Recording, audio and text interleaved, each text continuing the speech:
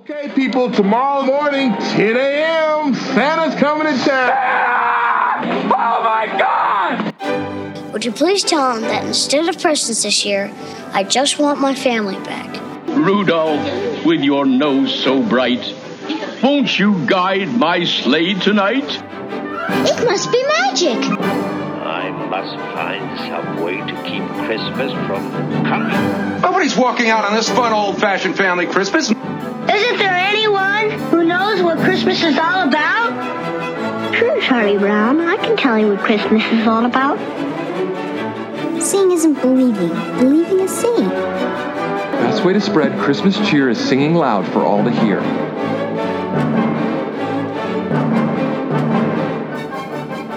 Hey guys, we're back for another week of Tis the podcast dedicated to keeping the Christmas spirit alive all year long. I'm Julia. I'm Anthony. And I'm Tom. I'm happy to be talking to y'all again, quicker than we expected, which is a nice change of pace here lately. It is. My favorite nights of the week, like the weekdays. Has this week felt like the longest week in the history? Yes. What is Yes. with that? I have no clue.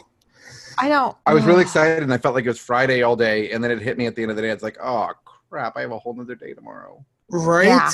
I don't know what it is. I'm thinking it's just August, and we all want out of August. Yes. So did you guys see that trailer for that Christmas movie, Last Christmas? Yes. I did. With Emilia Clarke and Emma Thompson? Yes. That looks so good. It does, right? I love Emma Thompson with like a Russian accent. Yeah, I wasn't expecting that when she opened her mouth. I was like, whoa. I'm optimistic, y'all. Oh, I totally. Although, as one of our listeners on Reddit pointed out, it seems to have nothing to do with this song. I don't think it's related to the song at all. Yeah, so, I mean, was it supposed to be? Well, the official plot summary says, based on the Wham Everyone's song. assumed it. Oh. Yeah, and everybody has thought thus far it's had to do with Wham. Oh, well. What's your favorite version? Who does your favorite version of that song? I like the original. Okay. What about you? Norwegian throat humming song.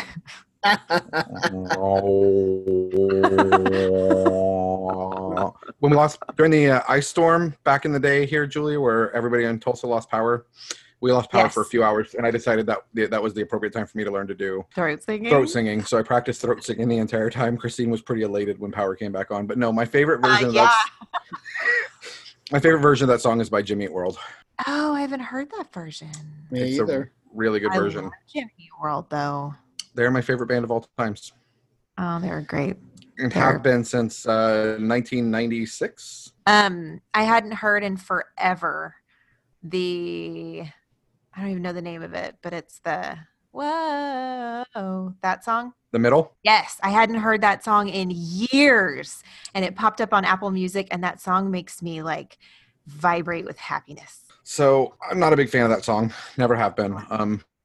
I think it wasn't one of my favorite songs from Bleed America album, now called the self-titled album. They had to change it after 9/11, but I think they've gone back to Bleed America again. Anyway, and then it got really popular, and I was way too cool to have a band, to have a favorite band who was popular, so I had to really hate it a lot then, and now I'm kind of ambivalent about it now. You were cool. I was into emo, so I was always cool. That song reminds me of school years at OSU. And walking from my dorm to the Saratine Center, which is where band orchestra practiced and stuff like that. And that's blissful memories right there. So NPR's All Things Considered just did a survey where they were asking people, what is the music of school for you? What music got you through school? And my favorite band in school was Jimmy Eat World, and they made the list. It was unfortunately The Middle, but that's okay. And Christine's favorite music back in the day was Ani DeFranco, and her favorite Ani DeFranco song is 32 Flavors, and that song was on the list as well. I love that song.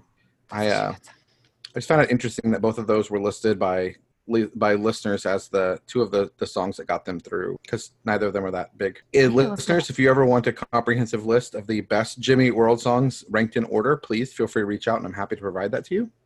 He promises I also need to stress that it is not an opinion, but a fact. And there is no room for debate in the list that I will provide with you. Well, that should greatly limit the people that reach out to you for that list. I was going to say, since we're covering a DC movie this week, before we hop into it, did you see who is in talks to play Alfred in the Batman coming out? No. Pierce Brosnan. Apparently, him and Brad Pitt are now the front runners for Alfred and Commissioner Gordon. And I heard that news, and I was like, wow, we're in a world where instead of them being considered for Bruce Wayne, they are now old enough to be considered for the wiser old. And then I Googled a picture of what Pierce Brosnan looks like now, and I was like, I can see it. Really? I'm not very excited Pierce about this Brosnan prospect. as Alfred and Brad Pitt as Gordon?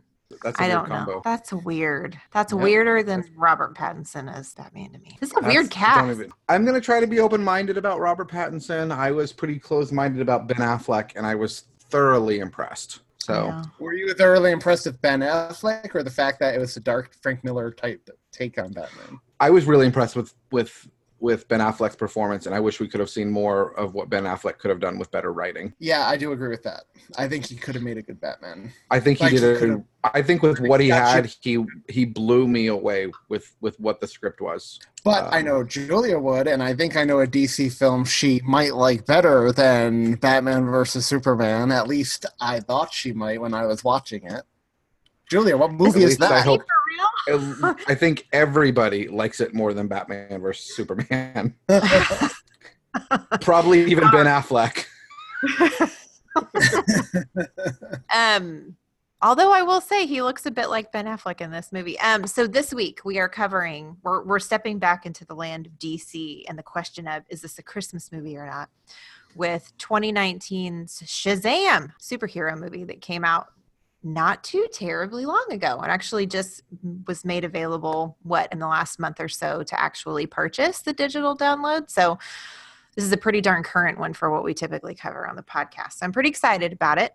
I'm going to run through a real quick synopsis, and I'm going to leave all of the discussion for all of the backstory on the comics I need that I don't have. And I purposefully did not Google because I knew Anthony would know it, or Tom too, because they're the DC brains. So here's what our movie's about. We all have a superhero inside of us. It just takes a bit of magic to bring it out. In 14-year-old Billy Batson's case, all he needs to do is shout out one word to transform into the adult superhero Shazam. Still a kid at heart, Shazam revels in the new version of himself by doing what any other teen would do, have fun while testing out his newfound powers. But he'll need to master them quickly before the evil Dr. Thaddeus Savannah can get his hands on Shazam's magical abilities. Also left out, this kid is a super sad foster kid backstory with a really cool foster family setting. And he's a bit of a punk at the beginning. And there's just terrible synopsis tonight, but it will all be revealed. This movie is based on a DC Comics. Question for later. Apparently this guy is the original Captain Marvel, which I'm very confused by. So let me put a pin in that one for later discussion, Anthony, because I have questions. Mm-hmm. So this movie was directed by David Sandberg. And looking through his list of things he's done, there's not a ton, but if there are a few things that were recent. So Lights Out looks like a horror movie that came out in 2016. He also had a hand directing Annabelle Creation. Other than that, there's really not that much. Annabelle has a cameo in this film. Does she really? She's in that little pawn shop at the beginning that Billy Batson calls the police to. I need to rewatch that. Screenplay was written by Henry Gayden. Same thing, not a lot. He was a miscellaneous assistant crew member in Spider-Man 3, which I thought was kind of funny. And he was a writer for a movie I remember the trailer but never saw, Earth to Echo. It's got a cute little robot in it. I loved that movie. A good movie? It is a good movie. That movie was so underrated. Okay. Well, he wrote the screenplay for that one too. I don't know that I was overwhelmed by the amazing screenplay or directing in this movie, but like the whole package worked for me. You know, some movies it sticks out. This one it didn't really, but it was highly, highly entertaining. So starring in this movie as Shazam, which is our superhero version of Billy Batson, is Zachary Levi. You might know Zachary Levi from the place I know Zachary Levi from the most, and that's as the voice of Flynn Rider in Tangled, which makes me very happy. But my guess is you probably know Zachary Levi from Check, which was where he first came on the stage in the show Check. Was he like mistaken as the crime fighting IT guy? Is that right? I never actually watched that show. Yeah, we can go with that. Is that a loose interpretation of what he did? I mean, I highly recommend watching that show. Okay. Well, I like him, so I ought to give it a chance. He's also known for Thor: The Dark World. He was Fandral, the second Fandral, not the first Fandral. Don't get it wrong. They switched Fandrals, which kind of drives me nuts. But he also made a teeny tiny little reappearance in Thor Ragnarok, but he didn't last very long. Spoiler alert. And he also has done some voice work and for video games. And he's in the Marvelous Miss Maisel TV series. Y'all watch that show? I cannot recommend that show enough. And because you guys are big fans of Gilmore Girls, you too would love it. Because it's Amy Palladino, right? Yep. One of Sarah's favorite shows was Gilmore Girls, and now her favorite show is this show. And same with one of my English friends. Same deal. So highly recommend that show. So funny. Have to check that out. Is he a good guy in that show? Mm-hmm. Okay, good. Because I don't know if I could handle it if he wasn't. Because I'm a big fan. We also have, as the villain, Dr. Sivana is played by Mark Strong. He plays a great villain, and more often than not, he's a villain. Actors like that always make me laugh because they're typecast, but you know what? You do something well, you just keep doing it. It's not his first appearance in a DC film. What other DC films has he been in? He was Sinestro in the Ryan Reynolds Green Lantern film back in 2011 or whenever that came out. I feel like that's actually before that. But he was the best part of that film, and I was always disappointed we never got a sequel with him as the main villain. He was also in Stardust, one of my favorite movies of all time. He was Septimus, which is funny because he kind of starts as a bad guy, but then he ends up being one of the funniest characters as one of the dead brothers in the movie. You might know him from Rock and Rolla. He was also in Sherlock Holmes as the bad guy, Lord Henry Blackwood. He was in, Green Lantern. I see that now. And I'm assuming Sinestro's a bad guy. Yep. Well, yeah. Yes. Turns into a bad guy. Bad guy. Yeah, not at first. He was in John Carter. It doesn't say if he's a bad guy, but I'm just going to tell you right now, he's probably a bad guy. He was also in Zero Dark 30. The Imitation Game. I don't think he was the bad guy in The Imitation Game. Wasn't he the guy that recruited him to begin with? Yes. Yeah, so not a bad guy in that one. Kick-A. He was a bad guy in Kick-A. Yeah, I never saw that movie. Is that good? It is so good. So good. The first one. The second one is not. The second one was just trying to make money on a sequel. Yep. It lacked everything the first one had. That made it great, I thought. The first one, I love that movie. I did too. Oh, really? Okay. I'll have to check that one out. Playing our young Billy Batson, so the kid version of Shazam, is the young Asher Angel. He's pretty new to the stage. It looks like he only has a few credits to his name. Wait, I didn't scroll down far enough. So it looks like he's been acting for quite some time. Lots of Disney Channel stuff since he was 5. So really, let's put this in perspective. He's been acting for 11 years. It's really pretty impressive. And a lot of stuff where his name is a reference. Like he plays himself. I'm very confused. I'm serious. Like, look at his stuff. He's got Asher Angel Getaway, the short. Asher Angel Chemistry. It's a short. Asher Angel One Thought Away, featuring is he a rapper or something? Featuring Wiz Khalifa? Yeah. And then he's in all these Andy Macks too. He plays... Is he Andy Mack? No, he plays Jonah Beck. The kids probably all know who he is then. All the kids collectively as an entire people group. It's a collective people group. I think I just became old, right? When I said kids. The kids. You saw it all happen. I made that transition. I felt old when me and Sarah were driving back from Boston. We stopped in Rhode Island to visit my sister and her boyfriend. And I texted my mother, we just met the kids for lunch. And I didn't realize, I just called my sister a kid. And she's only 2.5 years younger. I was like, we just met the kids for lunch. I met him for dinner at 4:00 at Cracker Barrel. We've got Asher Angel. He is primarily known for Andy Mack, so he probably is fairly popular in the younger circles that we're not privy to.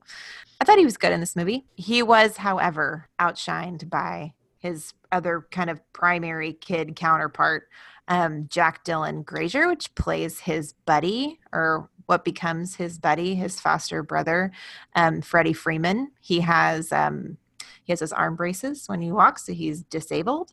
But he is most known for now for his role in the recent It's. He plays Eddie Kasbrak in those beautifully. I him in that movie. Yeah, he's a great Eddie. So he plays, in the movie, he plays Shazam's manager, but really he's a sidekick. And it's a really fun relationship that develops between both Shazam and this kid, as well as Billy Batson and this kid.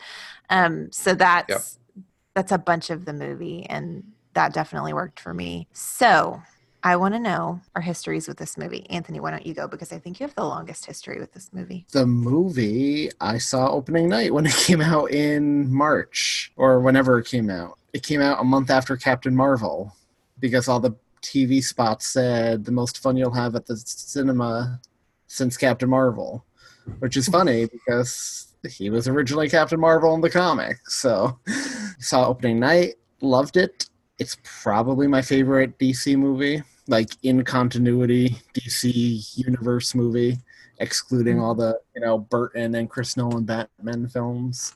Yeah, I just think it is a delight. And when I saw it, I knew we had to cover it for the podcast because it's at least set at Christmas.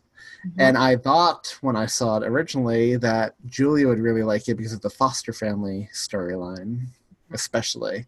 So we'll see if I'm right when we talk about it. But yeah, I bought the Blu-ray, the Steelbook a 2 weeks ago when it came out. What about you, Tom? Everybody here, I've talked about it exhaustively. I'm a DC guy. I like this movie a lot. I saw it a couple weeks ago. I don't get to see movies that often anymore. Christine's not really a big superhero fan, so I stole a little time to myself and watched it, and I was really glad I did. I liked the movie a lot. There were some issues I have in this movie that I'm excited to talk to Anthony about. I've been wanting to since I watched it. Not that I don't want to talk to you too, Julia, but just some backstory, some DC stuff. I have to agree with Anthony. This is the best DC movie I've seen in a really, really long time. I'm hoping DC can continue with what they've done. I like supporting comic book franchises and that don't counter my worldview dramatically. I hope DC can continue with what they've started here, and I'll stop there. Otherwise, I'm going to start getting into some too much stuff too early. And I'll just say that too about that. I hope they continue that too, because the goal is, you want DC to eventually be as successful as Marvel. Marvel wants DC to be as successful as Marvel because it's just good for the comic book movie industry in general. More variety. And yeah, Kevin Feige's always talking about he'd be willing to help them if they gave him a call. Well, that's somewhat patronizing though too at the same time, right? But like when he's always asked about his favorite comic book movie, what inspired him to get into movies in general, he said Christopher Reeves' Superman is still the pinnacle for him. And he says, be true to the characters like that and you shouldn't have a problem. And that's a problem that I think we can all agree DC has a major issue with. Except for Batman and Shazam. Well, even then. And Wonder Woman. Which Batman are we talking about? Because they've had some issues. Yeah, I like this more than I did the new Wonder Woman too, just so you know. And that was a good movie. So I saw the previews for this movie and thought it looked awesome and kind of knew I was going to love it right away. So when it came out, didn't get a chance to see it in theaters, but when it came out for purchase, I just bought it straight away because I just kind of knew, right? There are always those movies where you're like, I'm going to enjoy this and it's going to be worth it. I bought it. And then I watched it today. And I didn't get to watch it with any of my kids or Marty, which was kind of a bummer. But I'm excited to re-watch it with the kids and Marty. And I really liked this movie. This movie was a ton of fun. And it made me very interested. So the neatest thing about this one for me, since I'm not a DC fan, I had zero idea of anything that happened with this character at all. I didn't know any of the mythology. It was all a total surprise to me. The story was unraveling as I watched it. And I still had some questions at the end where I'm like, okay, I need to go back and I need to fill some gaps in and see what's the movie version of this and what actually happened in the comic books. And then I stopped myself because I figured I'd just get it from y'all since you're the experts. So that leads me into my next question. So I don't know anything about the comic version of Shazam. And I saw a little snippet about this was the original Captain Marvel, like you just said. I don't understand how that works. Captain Marvel was created by Marvel, and there was a lawsuit. Anthony, you can correct me if I'm wrong here. There was a lawsuit because DC said that Captain Marvel was too much like Superman. DC won that, and they won the rights to Captain Marvel. And this is the origin story of Captain Marvel. DC decided, it wasn't that long ago that he became Shazam, was it, Anthony? It was with the New 52. And it was because of the confusion with the name Captain Marvel. DC had called it Captain Marvel before Marvel created Captain Marvel. And then they took that name, and between the name and the power set, they're like, no, you can't do that. So why would DC ever have named anything with the word Marvel in it? Because DC was around before Marvel. But was Marvel around when they created Captain Marvel? And I think DC was going for, Marvel as in marvelous, like power. And I get that. I totally get that, but that sort of feels like Coca-Cola making a product called Pepsi. You know what I mean? I mean, if they were around at the same time, it would be highly confusing to me. If they were not, right? If Marvel was not even a thing when Captain Marvel was created, that would make more sense to me because then it really would just mean Marvel Marvelous. Well, notice they never say his name. They never give him a name in the film. Shazam's not the name. Yep. No, it's not the name. Yeah. So I liked the running gag through the film of Freddy coming up with 1 billion different nicknames for him. Yes. And just seeing the YouTube videos, and every video has a different name for him. See, and that was just funny to me. And I didn't realize there was this backstory where the name was a legit thing. Well, it's funny because him and Zachary Levi and Brie Larson kind of like bonded over that. Like, so they were very supportive of each other's movies and plugging each other's movies when they came out and trying to get the really hardcore fans who just trash the other brand to, sit down and shut up. And so Marvel Comics #1 was dated 1939. Captain Marvel also came out under DC brand in 1939. Okay. They could legit have named it Captain Marvel, meaning marvelous. Someone copied someone. You will find that a lot of Marvel, like Thanos was based on Darkseid in DC, and Darkseid came out years before Thanos. You'll find Marvel took a lot of the same ideas. Namor, King of the Seas, basically Aquaman. I mean, there's only so many powers these heroes can have. Like, I'm sure DC's newer stuff has copied Marvel, blah, blah, blah. There are a lot of cross storylines and no original idea. But okay, so then another question that I had was, is the foster family a thing in the comics? Yes. Okay, and then all of the Shazams, like them all coming together, whatever the wizard said about, if you say my name and seven brothers or sisters or whatever, that was all for real? That's amazing. There's a 7th in the comics. The tiger. Oh. Like talking. Oh, and they kept mentioning tiger in the movie. Yeah. There was also... there was the empty throne at the end. There were only 6 of them. So I wonder... Okay. I mean, they introduced Mr. Mind in the post-credits scene, that caterpillar, so I wonder if they'll go the talking tiger route in a sequel. That'd be cool. That would be really cool. It was a pretty trippy story. I can always count on it to be a little trippy on some of these. There was also, it was originally Shazam O. Glad they dropped the O. Well, the O was another, because, the acronym, the O was another person that tried to steal the power or something. Well, as far as stories go, this one was just very unique with the family being intertwined into it. And knowing that was also, that's what it started as in the comics makes me very, very happy. Well, it kind of fits a comic book trope, right? Like the underdog, the person nobody expects, that diamond in the rough character. So, but I really like the fact that as the story progresses, like you said, not only, so in this film, the foster family becomes a family. Billy joins, he sees the value of all of these people, that they care about him, that he has a home, that he has a place now. that he didn't have, after he. Well, we'll get into that. We've got a lot to get to before we get to that part, right? We have to learn about Billy, Right. talk about him, his story, his family. Right. So, as with all DC or Marvel, for that matter, there's a fair amount of tragedy in this movie, and that's what sculpts our hero in the long run, right? So we've got Billy Batson. And our villain. Our villain did remind me, the guy playing him reminded me so much of Stanley Tucci the entire time. Oh, that's funny. I could see that. I totally, I did a double take at one point. And I'm like, wow, he looks like Stanley Tucci. They could totally play brothers, actually. They could, but he is not Stanley Tucci. So we've got Billy Batson.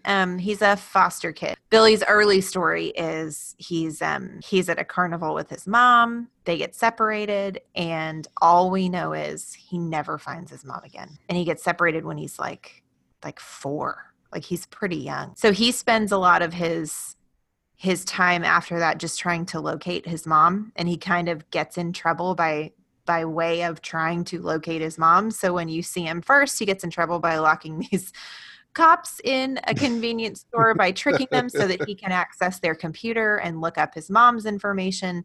And that's his driving force the whole time, is he doesn't have family anymore, and he just wants his family back. And to him, that's his mom. He wants his mom back. So he is shipped around to foster home, and nothing ever sticks because he's got a one-track mind. He wants his mom back. The opening of the movie is actually for our villain, which took me a few minutes to realize later in the story that that's actually who we were looking at.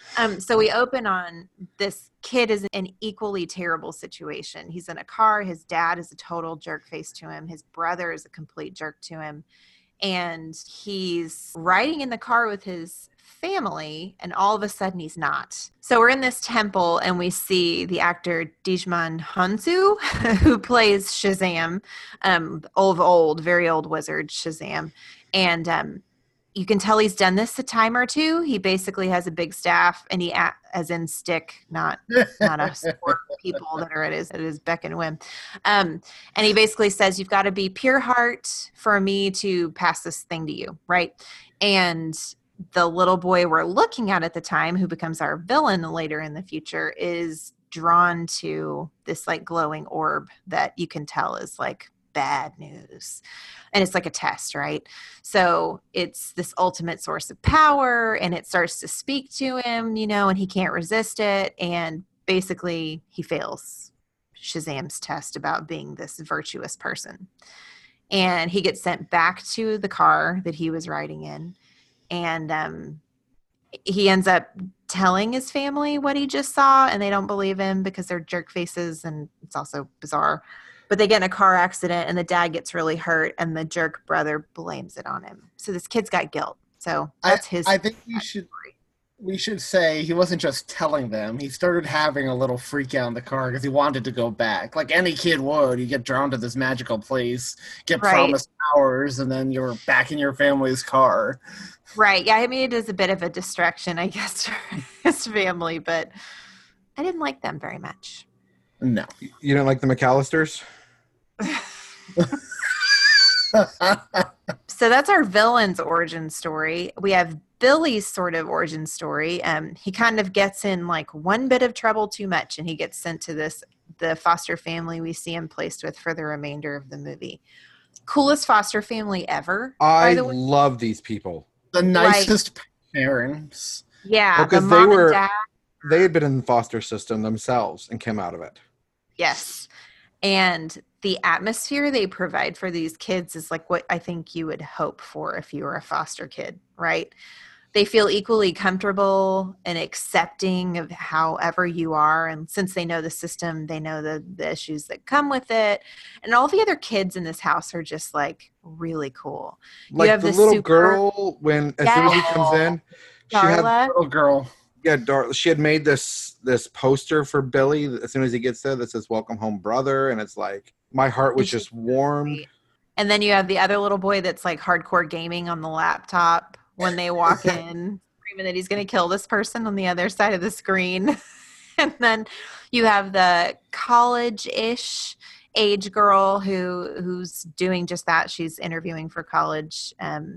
applications. She's interviewing to get into colleges, and you can tell she's extremely smart, and you can tell they're so proud of her, which I also love. In this scene when we're meeting her and she's on a phone for a college interview, and the dad's like, "Hey, play up the foster care thing. Colleges will eat that up." And so she does, and then she comes down and she's so excited because it worked. She started telling them about being a foster kid and won them over. Kind of quiet when he doesn't say that much. His name's Pedro. And then you meet Freddie, right? Who is I would have voted for him for student council president. For Pedro. And Freddie is like the really he steals the show. He's a superhero obsessed one, always citing like studies about superpowers, and he owns a model batarang and a supposedly real bullet that bounced off Superman's chest and got crushed. And yep, and he's a big Superman fan. That's his guy is Superman. Well, because in this world, Superman is a person. Yes, so is Batman. Batman and Superman. So is Batman. Yes, they're real. So I will say later on, I like that Batman and Superman both have a part to play later on. Yeah, me too. Especially with Superman at the end. Man, I was so wishing they were going to pan up to a face and it was actually Henry Cavill. Like, I so bad wanted that to happen. Can I just tell you? I think we all did. I really do. Yeah. I probably just couldn't get him or something. I don't know. But that would have been amazing. Yeah, probably. So Billy Batson he's walled himself off from everybody else, right? Because again, he's just looking for his mom. He doesn't have time for anybody else. And he really doesn't feel the need to have a family. Nope. Because he kind of feels he has in his a family. Mind, right. He's got he one. Needs to get back to it. That's right. So it's really sad. It is really sad. Yeah. Can I say real quick about the Foster family? I love every time they sit down for dinner, they do the hands-in type rhyming prayer, off-the-cuff prayer. Yes, they and do. I just love the guy who plays the dad, Walking Dead actor, guys. He is the guy from The Walking Dead. Yep. I knew he looked familiar. Okay. He's slightly different character in this, though. Yeah, a little different. Yeah, I like that too. And the beautiful foreshadowing of that at the end of the movie when you realize what happens with the family is just fantastic. It's so good. So it's similar to our villain's experience in the temple at the beginning of the movie. Billy has his own experience in the temple in this movie as well, except he's actually selected. These powers are passed from. Well. He's kind of the only choice. He's the last choice. Because at this point, our grown-up villain found a way back to the temple, and the wizard is so weak, he's just able to steal the orb, which releases the 7 deadly sins, and goes out to wreak havoc with his new power. So the wizard just summons a first person to him who can... He's got to give his powers to somebody so he can stop the 7 deadly sins, and... it just so happens to coincide with Billy Batson after Billy demonstrated that he's willing to stick up for the underdog when he saw these 2 bullies at school beating on Freddie, who's on crutches. And those guys were just awful, man. Yeah, they were terrible. I did love how his whole foster family came to his defense, though, and the little Asian kid whips out nunchucks, and he's like, I know how to use these, and then he knocks himself out because he hits himself in the head. He obviously did not know how to do it. So that's a very important correction, because Billy's not the pure of heart person I think Shazam was looking for. No. And that's a lot of the struggle here at the beginning when he becomes Shazam. He kind of does what you think you would do, right? It's like when you're given a superpower and you're not expecting it, what's the first thing you would do, right? If you get the power of invisibility, how many people are going to roll out and go grab that super expensive purse they wanted and run off with it? I mean, it's that with great power comes great responsibility, but he's a 14-year-old kid. So There is a very good amount at the beginning of this movie that is Freddie and Shazam working to try and figure out what his superpowers actually are. And that is all so hilarious to me. Freddy's checklist they're going through. Dude, he's sadistic when he lights him on fire to test if he's fireproof. Without telling him. What about when they're in the convenience store? Wait, we don't know if it's your suit or your skin that's bulletproof. Shoot at his face. Shoot him in the face. That was such a teenage thing to do too. Like you turn into an adult all of a sudden, and he's like, "Can I have some of your finest beer, please?" Yes, that's right. And I love that they tried it and it was absolutely awful. So they rolled back out of there with some beef jerky Cheetos. And yeah, it's great. Watching Zachary Levi act like he's a 14-year-old boy in an adult man body really was hilarious. And it felt accurate to me. It made me laugh. I think given the opportunity, most of us can activate that part of our brain and return to that point in our life relatively easily. I'm not really sure men actually mature much past that point. And I'm really not kidding. So we see Shazam because he's still in the mindset of he doesn't need anybody. Kind of tailspin out of control into just being reveling in the fact he is this super thing. Right. He starts school all the time. Yep. And posing as one of these people. Yeah, charging people for autographs. And the first time they skip school, by the way, where he pretends to be their father.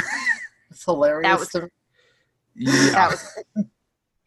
Doing the business things or whatever he said.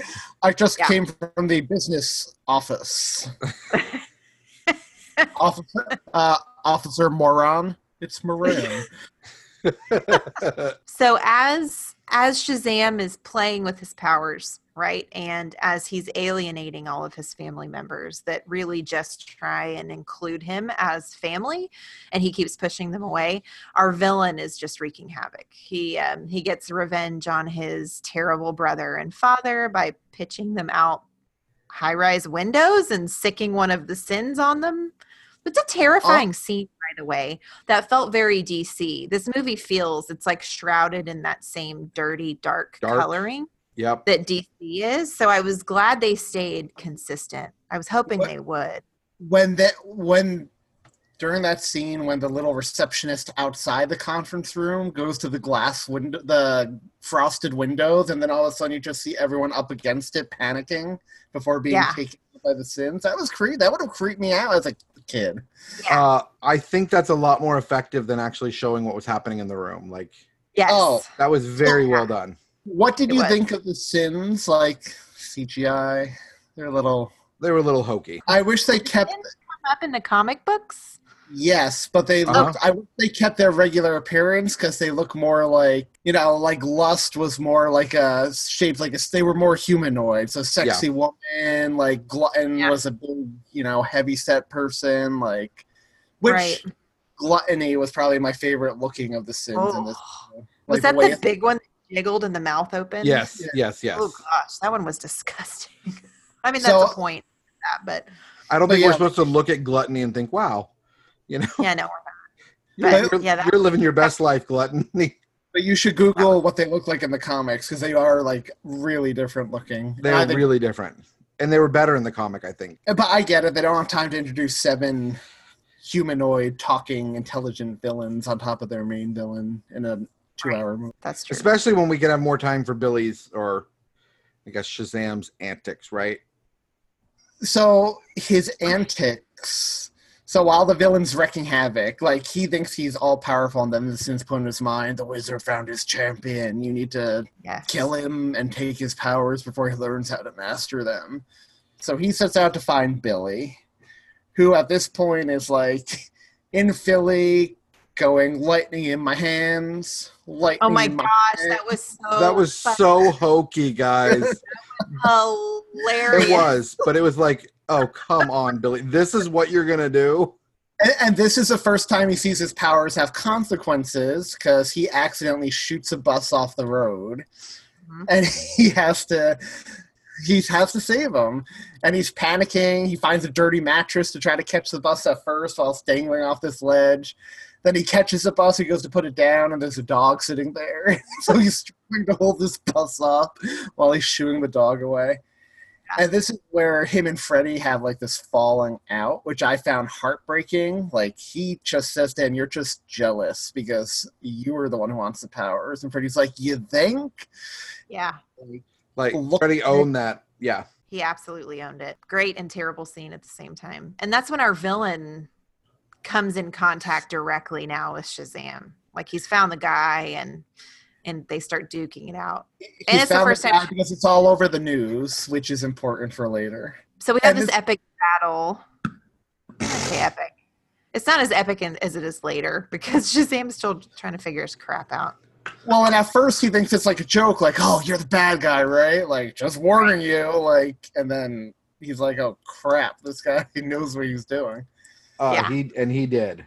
And this is when he learns how to fly, too, because he basically takes him up into the stratosphere and drops him. He's just falling to his death. He's like, "I believe I can fly. I believe I can fly. I believe I can fly." Yeah, and finally it's when he says he doesn't want to die that he lightly hovers an inch above the ground. Well, and didn't he say something like, wasn't he amazed? He's like, "You can fly?" Yeah. So he's like, even as he's doing this, he's starstruck by what his new arch nemesis can do. And all our arch nemesis wants to do is absorb Shazam's powers to like make his complete. So that's his goal, is to catch this guy and harness the power. And right away he knows there's something wrong with him. He's like, "You act like a child," even though he doesn't realize he's a child at this point. Not that changes anything in his plans. No, not that it does. But they have this epic fight. So we haven't really talked about it yet, but this movie is set at Christmas. There's snow. Yes, it is. It's not just set at Christmas. It is Christmassy. It feels like Christmas. It does. It does feel like Christmas. Feel Christmassy, and that amplifies the whole family thing as well. Because it's more of a Christmas movie than Die Hard. So they go. I would agree. I'm throwing with the gauntlet down early on this one. So they go fighting through the mall. This mall. They start fighting through Philly, fighting through this mall.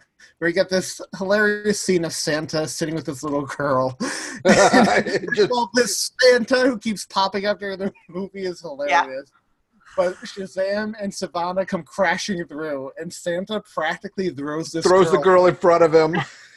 And takes off, like running, screaming his head off, which is just so funny.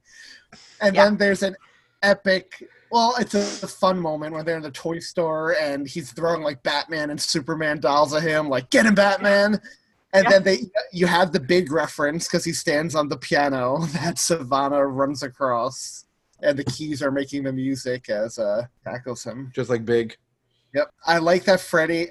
I actually like the way Freddy used his powers to keep saying Shazam to get out of tough situations and turn back into the kid. Or like get lightning to strike the sins later on. You mean Billy? Or whatever. Yeah, Billy. Sorry. Yeah, I did like that. I like that a lot. That was and it escapes in the mall. He does. That's how he gets away. And that's also that's when our villain sees Freddy and makmakes the connection that Freddy knows Shazam, and by virtue then knows the not Shazam version of Shazam.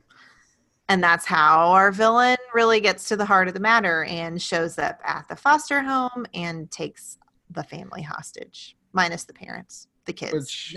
Because the parents are out to be a Billy, who found his foster mom because his siblings, or his bio mom, because his foster siblings found the address for him, which was very sweet that they did that. Hey. Yep. Good use of proper nomenclature. Thank you.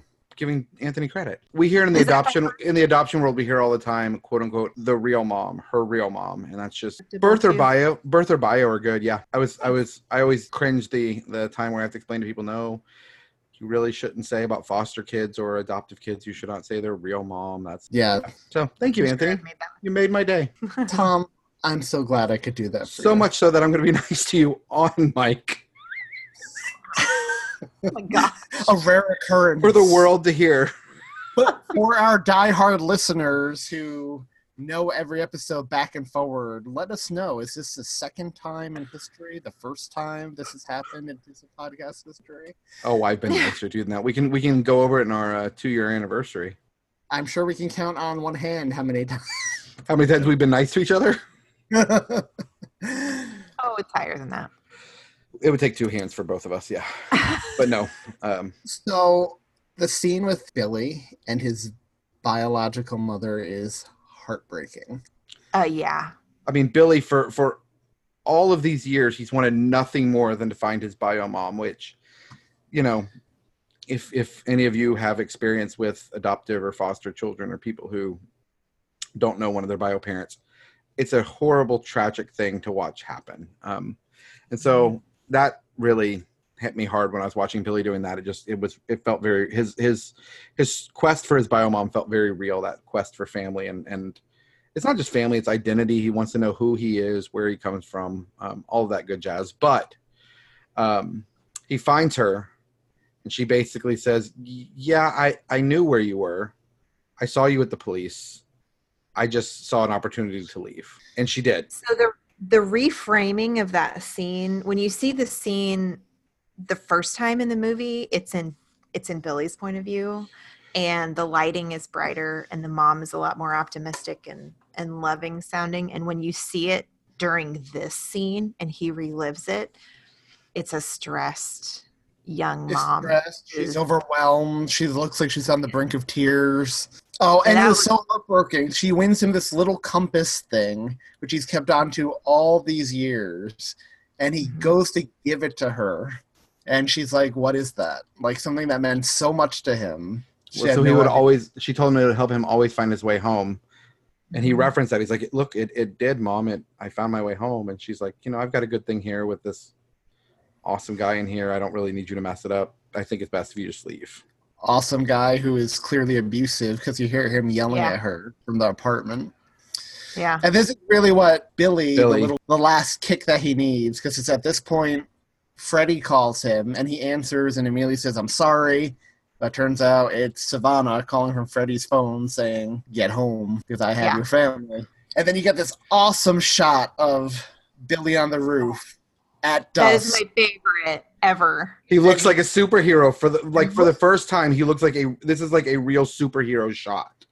Yeah. And he runs off the roof, jumps off as a kid in midair. He says, Shazam! Lightning strikes him and he just takes off through the air. But you see that pensive, brooding superhero in him right before that point where he's becoming who he needs to be, because he's found this thing worth sacrificing for his family. Oh, it's so good. It's so good. That gave that just from this point on where he realizes the value of family and who these people are and that they mattered and that they care about him, and just all the freaking feels. Yes. He gets like legit angry too when he lands in that backyard. Well, he knows he's not. He knows he probably can't take this guy, but he's going to do it anyway because that's what matters, right? He is mad. And the guy too, and Savannah is like, he knows he has like the upper hand, knows what he's doing. Like Shazam's like, let them go and I'll come in, and he's like, come in and I might let them go. Like he has the sin. He's such a douche turd. So it was at this point that I started to realize that Savano's probably not a good guy. I started to have my doubts right around now. So this is also what takes us to the last scenes in the movie, the last conflict, and it's in this Christmas village. It's like a carnival, like Christmas carnival. It is perfect. It is perfect. Right before we get there, though, he has Shazam at the temple, ready to give up his powers, and his family gets to save him. Mm-hmm. This seems important because they find out his weakness. Like when the sins leave his little orb in his eye, he's mortal. He can get hurt, and they realize this because Freddy uses his batarang.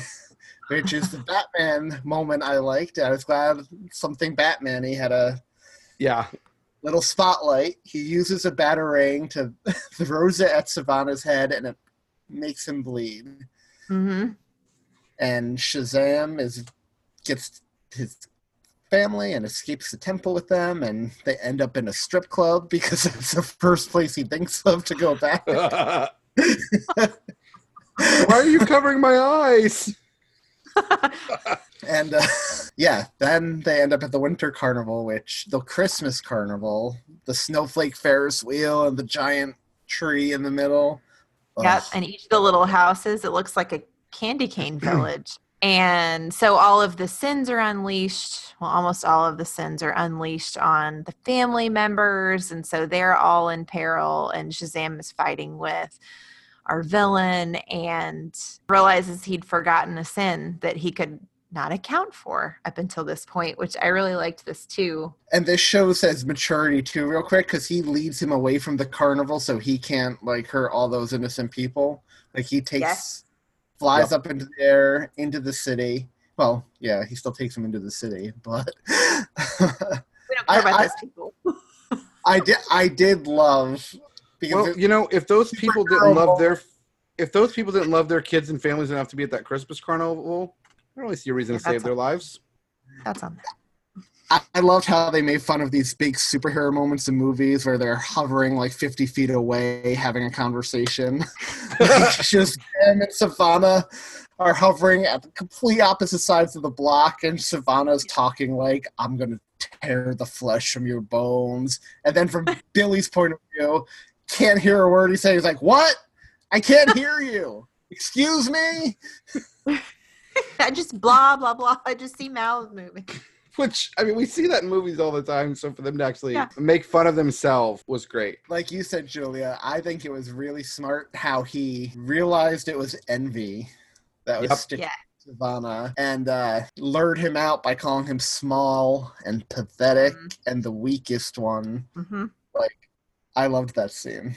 Yeah, and it's an accurate characterization of that sin if you think about it. It is the one that kind of hides in the shadows. Yep. And it's the one that he would have struggled with the most, that same exact situation that Billy was in with a family that now that he realized didn't love him or to be without a real family and just kind of the different ways they took that. So didn't it happen before this? Before he led him away from the carnival, isn't that when he gave his family the superpowers? Is that when it happened? I don't know, but I love that scene. He realizes... It was before. Yeah, I got that. Before he lured them, yeah. He realizes a wizard had said something to him at the beginning about there are 6 other thrones, share them, or, fill the thrones. So he takes the wizard's staff and has his brothers and sisters hold it. And he's like, okay, guys, say my name. And they're all like, Billy! Which is... no, guys, my other name, my superhero name. Say Shazam. And it's just this awesome, uplifting, heroic moment because you see them all now as superheroes, the same type of costume, just different colors. And Adam Brody was a perfect older Freddy. Oh, he was. Man. He doesn't grow up to look like him in the future. I'm going to be highly disappointed. He looks like he could be him younger. Yeah. He totally does. Yeah. But I have to give a shout out to the older girl, the youngest sister. I liked the older version of her and how cute it was when she says Santa whispers in her ear what she wants for Christmas. That's really good. Santa's like, what the heck is wrong with this kid?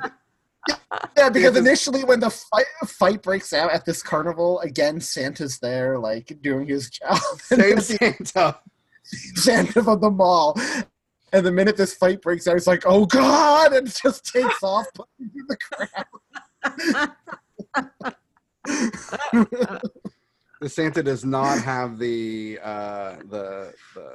selfless nature that Billy developed. No.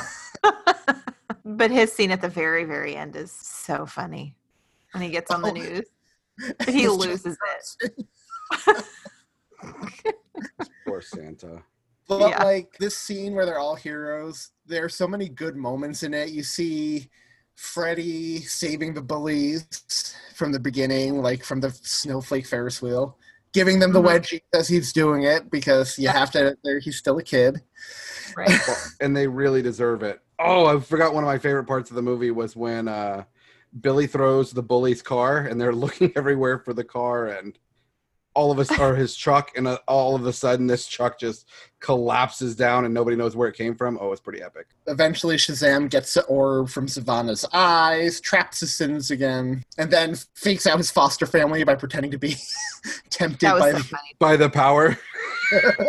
Yeah, they're recognized as heroes, and then you get this beautiful scene at the end where Billy, who has resisted the whole movie, doing the hands-in prayer with his family at dinner. He's the one who initiates it, and you can just see how happy his foster parents are, and it's awesome. And then the very end scene, he makes up for being a jerk to Freddy by showing up at lunch to prove not only he knows Shazam, but he brought a friend, and you hear the John Williams Superman score, and Superman walks in, and it pans up, you see the logo. We assume is Superman. We don't see the face to confirm. Right. I'm guessing from Freddy's reaction, which was hilarious, that it was probably the real Superman. Yeah. It's even more hilarious now because Freddy is a superhero. Yeah, I know. And that was the movie. And I thought the end credits were really fun, too, like the animated... They were fun. You want to talk about the post-credit scene? Oh, with Mr. Mind? Yes. I'm so excited going for Mr. Mind in the sequel. Yeah, I mean, he was just some weird caterpillar to me, because, again, I have no history. So I was very confused. But I was glad that they left it open that there might be another one. Oh, there is another one. There's another one. They're writing it right now. Yep, it's happening. They made enough money to get one. But yeah, Mr. Mind's this like alien genius caterpillar guy, and he's so good. So good. And I was so happy they went all camp at the end of the post-credit scene and showed him. Well, they showed him at the beginning of the movie too, because he was in the jar in the wizard's. Yep. In the wizard's temple when Savannah was a kid, but by the time they go. Billy goes as an adult, the jar is broken open and he's gone. Now, I didn't notice that in the movie. I read it as I was studying up for tonight, and so I need to go back and rewatch that, because I didn't actually see it for myself. But yeah, I thought that was a really cool way to tie in what we know is going to happen now. And then the second after credit scene is just funny when they're testing whether or not he could talk to fish, and he can't. And Shazam is like, "What a useless power that is, anyway." Poor Aquaman. Does anybody? Okay, so this is a horrible mean question, but does anybody actually like Aquaman? Is Aquaman somebody who's like, yes, that's my favorite superhero? I don't think so. I enjoyed the movie. To watch, but yeah, I think people like Jason Momoa's Aquaman. I don't think people would say I'd rather be Aquaman over like Batman or Superman, but I think they enjoy Jason Momoa as Aquaman. I mean, shoot, the guy does get to like use legions of killer whales and. Like, did y'all know the Aquaman scene from Family Guy? Yes. Julia, there's a woman getting assaulted on the beach, and Aquaman's in the water, and he just starts threatening the guy and can't do anything, so the guy just keeps assaulting the woman, and she's like, please, somebody help. He's like, all right. And he starts throwing starfish oh my God. from the water because he has absolutely no power that helps in this situation. Oh, it's good. My favorite random beach Family Guy scene, though, is when Lois gets rescued by the merman, but it's the upper half that's a fish and the backwards merman. And Lois is like, oh, I just expected something different. And he's like, but isn't this every woman's fantasy? And she's like, yeah, but I just like different. And he's like, but how would that work if I had the bottom of a fish? And that show used to be so good. It did used to be so funny. Is this a Christmas movie? Yes. I agree. I think the family stuff put it over the edge. It had so much more Christmas feels. There were real legitimate Linus moments here I guess really Billy was the only one who needed them, and he got them. I was veering into the not a Christmas movie, just set at Christmas until you dropped Die Hard. And I think I have to say this is a Christmas movie now. Yes! We are in agreement. I'm so happy. I thought I would be the loner on this one. I kind of thought I would be too, honestly. I can see myself busting this one out at Christmas time and enjoying it more than I would not at Christmas time. That was my rationale. Also drives home the fact that it is a Christmas movie. And it did have like Christmas music in the background. Yep. And it just looked Christmassy. Like the Christmas song selections were great in this movie. I love the beginning when I love the car crash at the beginning, but when they're tumbling in the air and it's "Do you hear what I hear?" Like no, it was great. It was like perfect. And I don't think that's the context the song is supposed to have, though, y'all. Probably not. No, it's totally a Christmas movie, and it's a milestone for this show because it is our third superhero film we've covered that has been set at Christmas, but the first one we actually deemed a Christmas movie.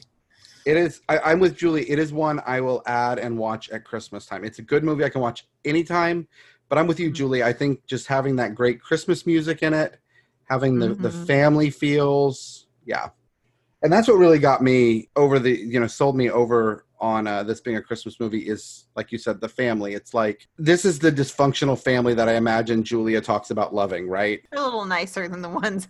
But it's like, it's a good dysfunctional family. Like, I should say more, maybe not dysfunctional, non-traditional family. Yeah, non-traditional, because they really are very functional. They are at the end, with Billy. The movie I found myself thinking of, which I actually said wasn't a Christmas movie, but might need to reevaluate, is While You Were Sleeping. That was another one set at Christmas, but like it was the family that pushed it over the edge for you, Julia, and that's what did it for me in this one. I was like, yeah, I might have to reevaluate that one. I don't remember where I came in on that one. I could go either way on it, but I feel this one has swayed you on that one. I think you may have, but I feel this one's more Christmassy. It's definitely more Christmassy. Yeah. That one was set after Christmas, I think. Right, but I mean this Yeah. What I hear. Oh, this was such a fun movie to talk about. And we didn't even ask. Do y'all have any favorite quotes? We kind of covered. I do. We need to hit some favorite quotes because this movie's got some of them. This movie's got great quotes. Okay, I like this one because like this one actually like made me think. I was like, I bet this is actually like would be true if superheroes existed. And it's when Freddy was talking to Billy and he was like, flight or invisibility. If you could have one superpower, flight or invisibility, what would you pick? I mean, everybody chooses flight. You know why? And Billy's like, so they can fly away from this conversation. And Freddy's like, no, because heroes fly. And who doesn't want people to think they're a hero, right? But invisibility, no way. That's pervy. Spying on people who don't even know you're sneaking around everywhere. It's a total villain power, right? And then he goes on to explain how, like, when they did an anonymous study, more people chose invisibility because their names wouldn't be on it. And I thought to myself, like, that's totally what would happen. Like, more people would totally choose that power. Because people are pervy on this planet. I would 100%, without a doubt, choose flight. I would too. Oh yeah, I would too. But part of that is because I grew up with comic books and superheroes fly, right? If I'm going to be a superhero, I want to be a superhero. I'm going to go to where Billy meets his, family, or his new family, and the mom brings him in, and she says, this is Billy Batson. Make sure you make him feel at home.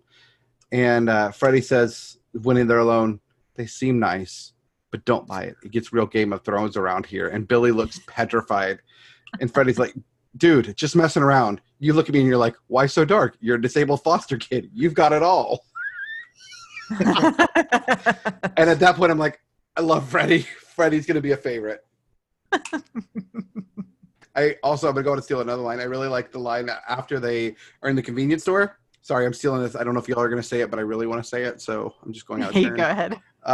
And after they robbed everybody, after the robbers come in, and Billy wards them off with Freddie urging him on, and they run away. Shazam's like, sorry about your window, but you're welcome for not getting robbed. And Freddie says, have a good day. And then a grown, pretty woman walks by, and he just looks at her. He's like, "Hey, I'm a superhero." Yeah, I love that. It's also like a 2-bit little moment, but when they're walking through the mall and he goes, "Your phone is charged. Your phone is charged," which was in the commercials and made me laugh so hard.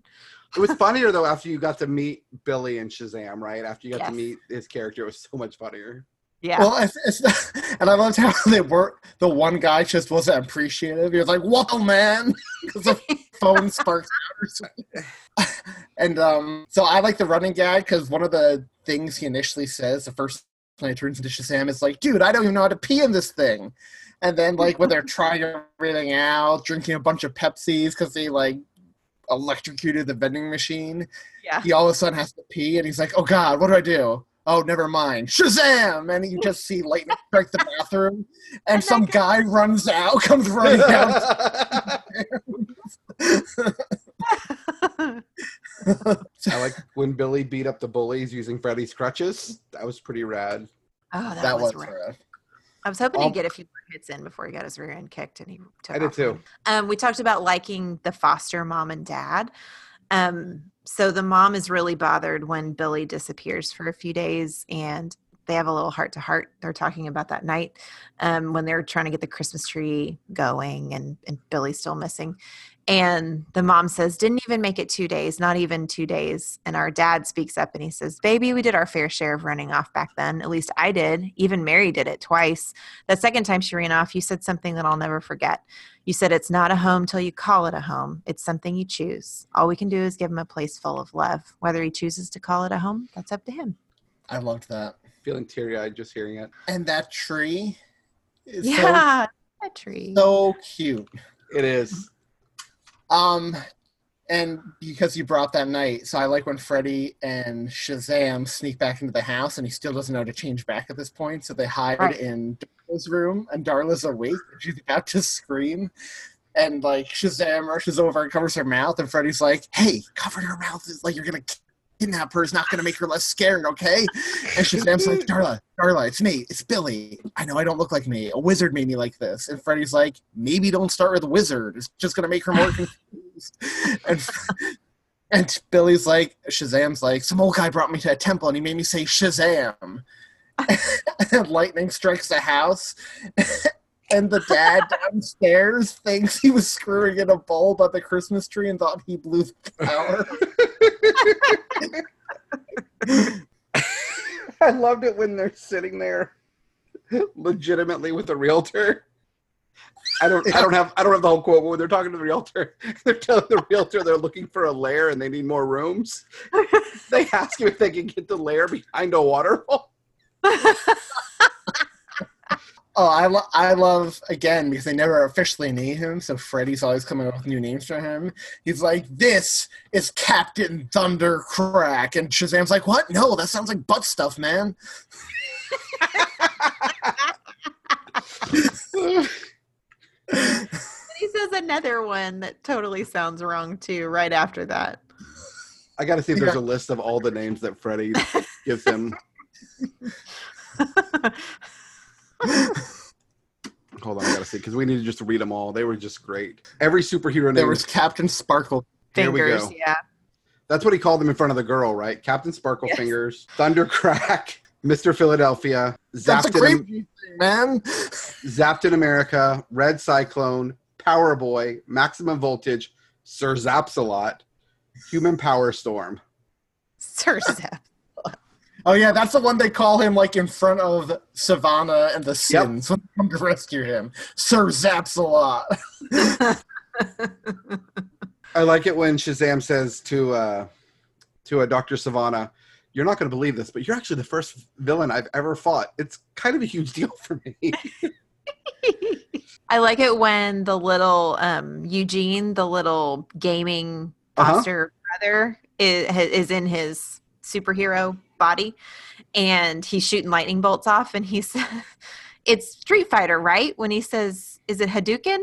Yes. Yeah, when he shoots a lightning bolt out, which seemed like just so right.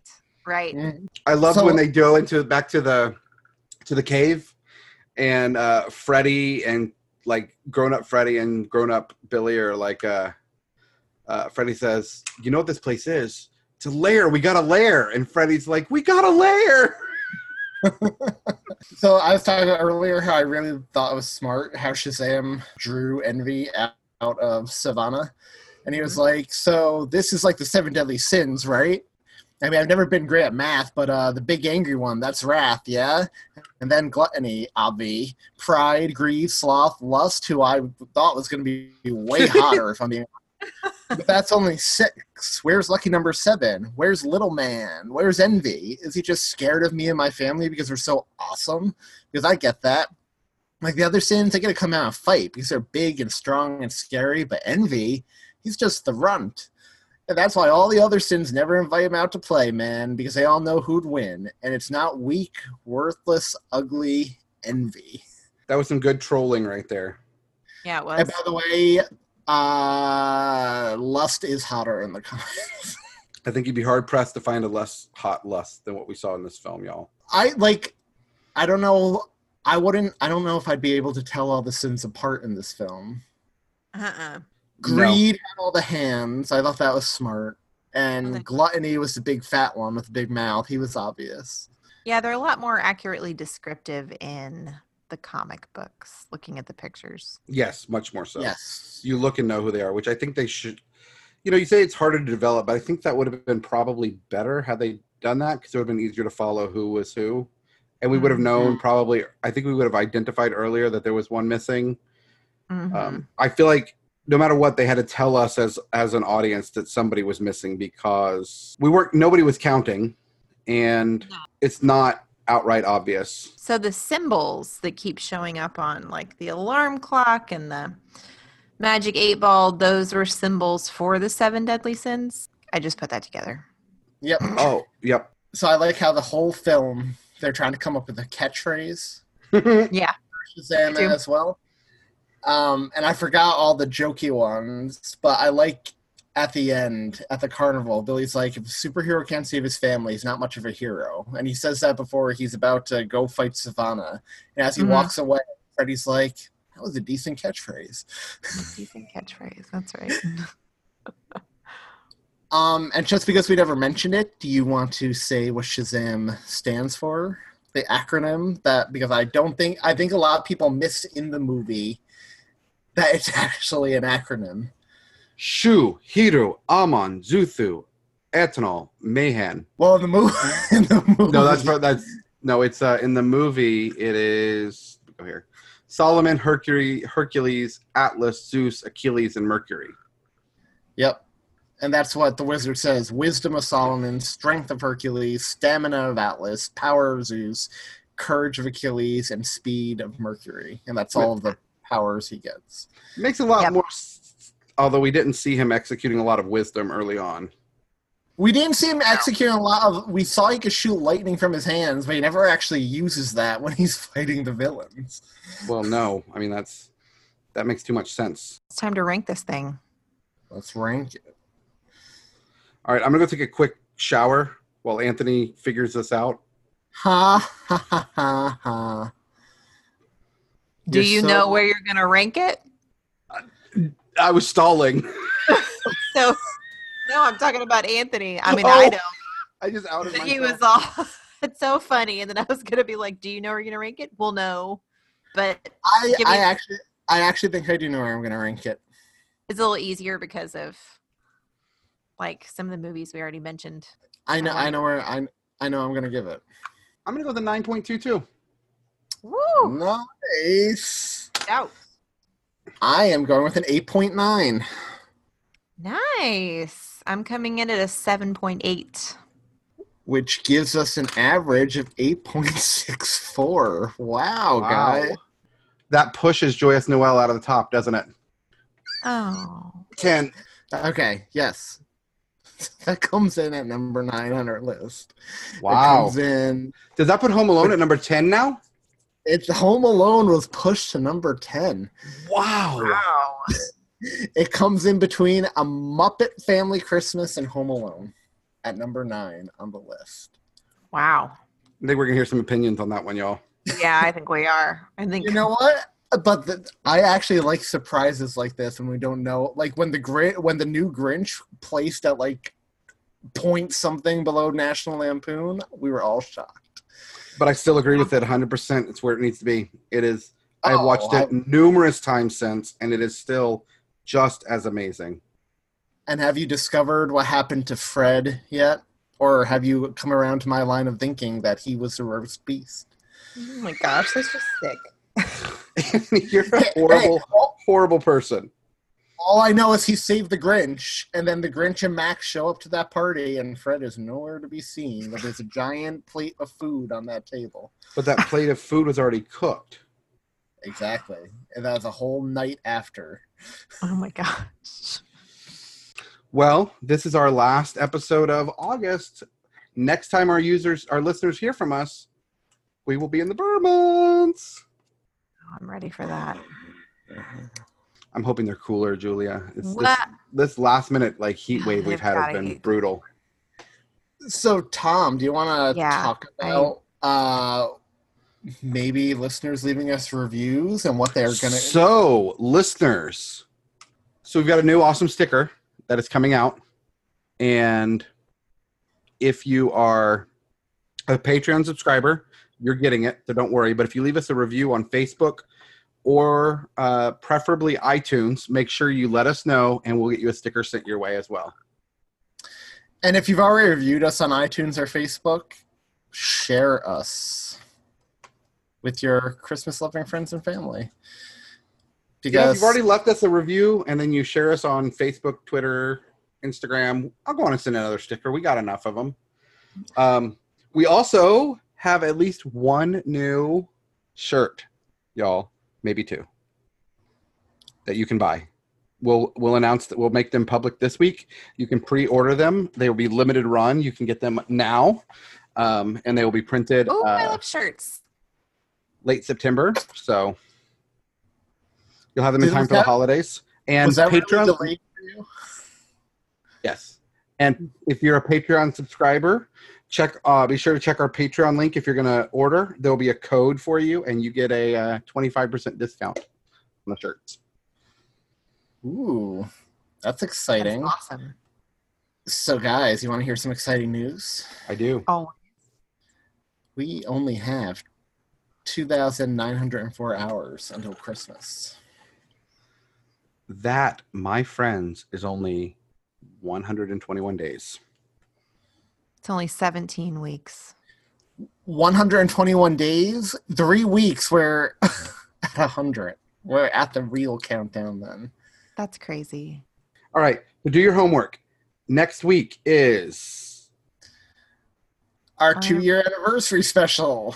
Yay! So go back and listen to every episode that we've ever done. Except those first few that are super awkward that I can't even listen to. We redid those, so you're good. Actually, that's a question I have for you guys, and I want to pose to our listeners. If you were going to share this show with a new listener, what episode would you tell them to start with? Like, what episode do you two feel like we found our groove? I think we're going to need some time to think that one through. And I want to hear this from our listeners as well. So let's give people... Find our groove, or is this favorite episode? Find our groove. Like, if they were going to start listening week after week after week, not just favorite episode, like, which episode do you think is the first one we really found? So I would, if you were to, so you're asking two different questions to me here, because if you ask me if I was going to introduce this to someone, what episode would I give them, would not be the first one that found our groove. I would pick one of our, I think I'd have an easier time picking one for, if I were to introduce us to a new listener. Mm-hmm. So maybe we open the question up to both. Either when do you think we became who we are, and what episode would you recommend for a first-time listener? Yeah, to get them hooked. I think we became who we were a little sooner than we give ourselves. Okay. Just saying. Let's not influence our listeners, though. Let's give them some time to respond. Okay. Fair? I think that's fair, but next week we should talk about this for sure. Agreed. Yes. So all right. Do your homework. Have a great week, everyone. And enjoy the Burr months. Bye. Enjoy that pumpkin spice latte. Is that it? Said the night wind to the little land, Do you see what I see? Do you see what I see? Way up in the sky, little lamb.